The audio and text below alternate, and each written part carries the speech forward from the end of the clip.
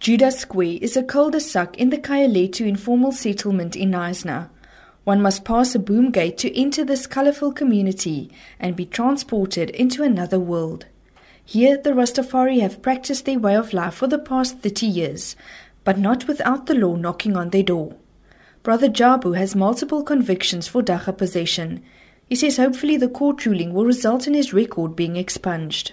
Because long time we are Rastas, we say ganja is a herb, it's not a drug, and we must be leave the people to use it because it's good for the people. You can use it in your own way, where you stay in your house. You can grow it, and so it shall not be a problem. The police can arrest you. Brother General from Uitenhage in the Eastern Cape was among those present in court when Judge Dennis Davis ruled it legal for adults to use dagga in the privacy of their own homes. We was there in the court, and now the final day also we was there in the court, and when the verdict came we was very, very excited when we heard the judge say that we are now free as far as privacy is concerned.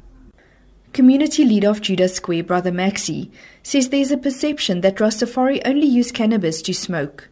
He says the medicinal herb has various uses, which include as an ingredient in food, teas and ointments. Maxi says what the Rastafari has known for many years about the herb's healing properties will now also become common knowledge for the general public. I think the outcome to the general public, I will say yes, it's a plus. Because we know it's a healing, but a lot of people, they try to obedient and at the end never touch it, although they know ganja is the healing. But for Rastas, we are seen as rebels.